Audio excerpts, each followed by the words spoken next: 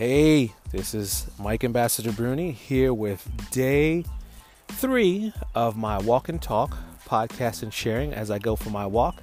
I actually went for a long walk this morning and I was on the phone with my good buddy Joel. And one of the things that we talked about and which I'll share with you today really is just about routine. Depending on how long you have been, I'll use the word battling because I can't think of another one, with kind of coronavirus and the effects of it, in the way it has everyone kind of in kind of staying home and school being off, is starting to think about routines and how you can start to get back to your routines. And I hesitate to use the word back. I scratch the word back and look at how you can start to create your routines again, recreate and create new ones. So the suggestion I have today, as I think about it, and what I'm going to do is look at what the routines were for your, let's say, regular week, Monday to Friday, and then also weekends, and then start to play a matching game like you used to do with kids as a kid, and start looking at with each of these pieces that were your routines, what's the new normal?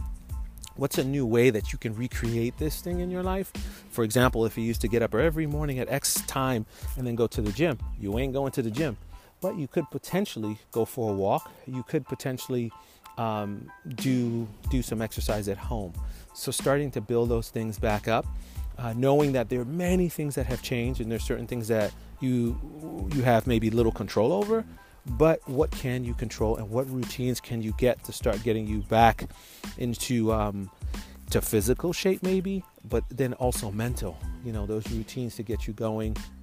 Yesterday I spoke about journaling and write this down, but now looking at what's the bigger sense of routine that you should start looking into by looking at what were your routines, and then now how do the different elements of them start to become your new routine. That's it from me for today. I'll see you tomorrow for day 4 of my walk and talk. So have a great day and be safe out there. Peace.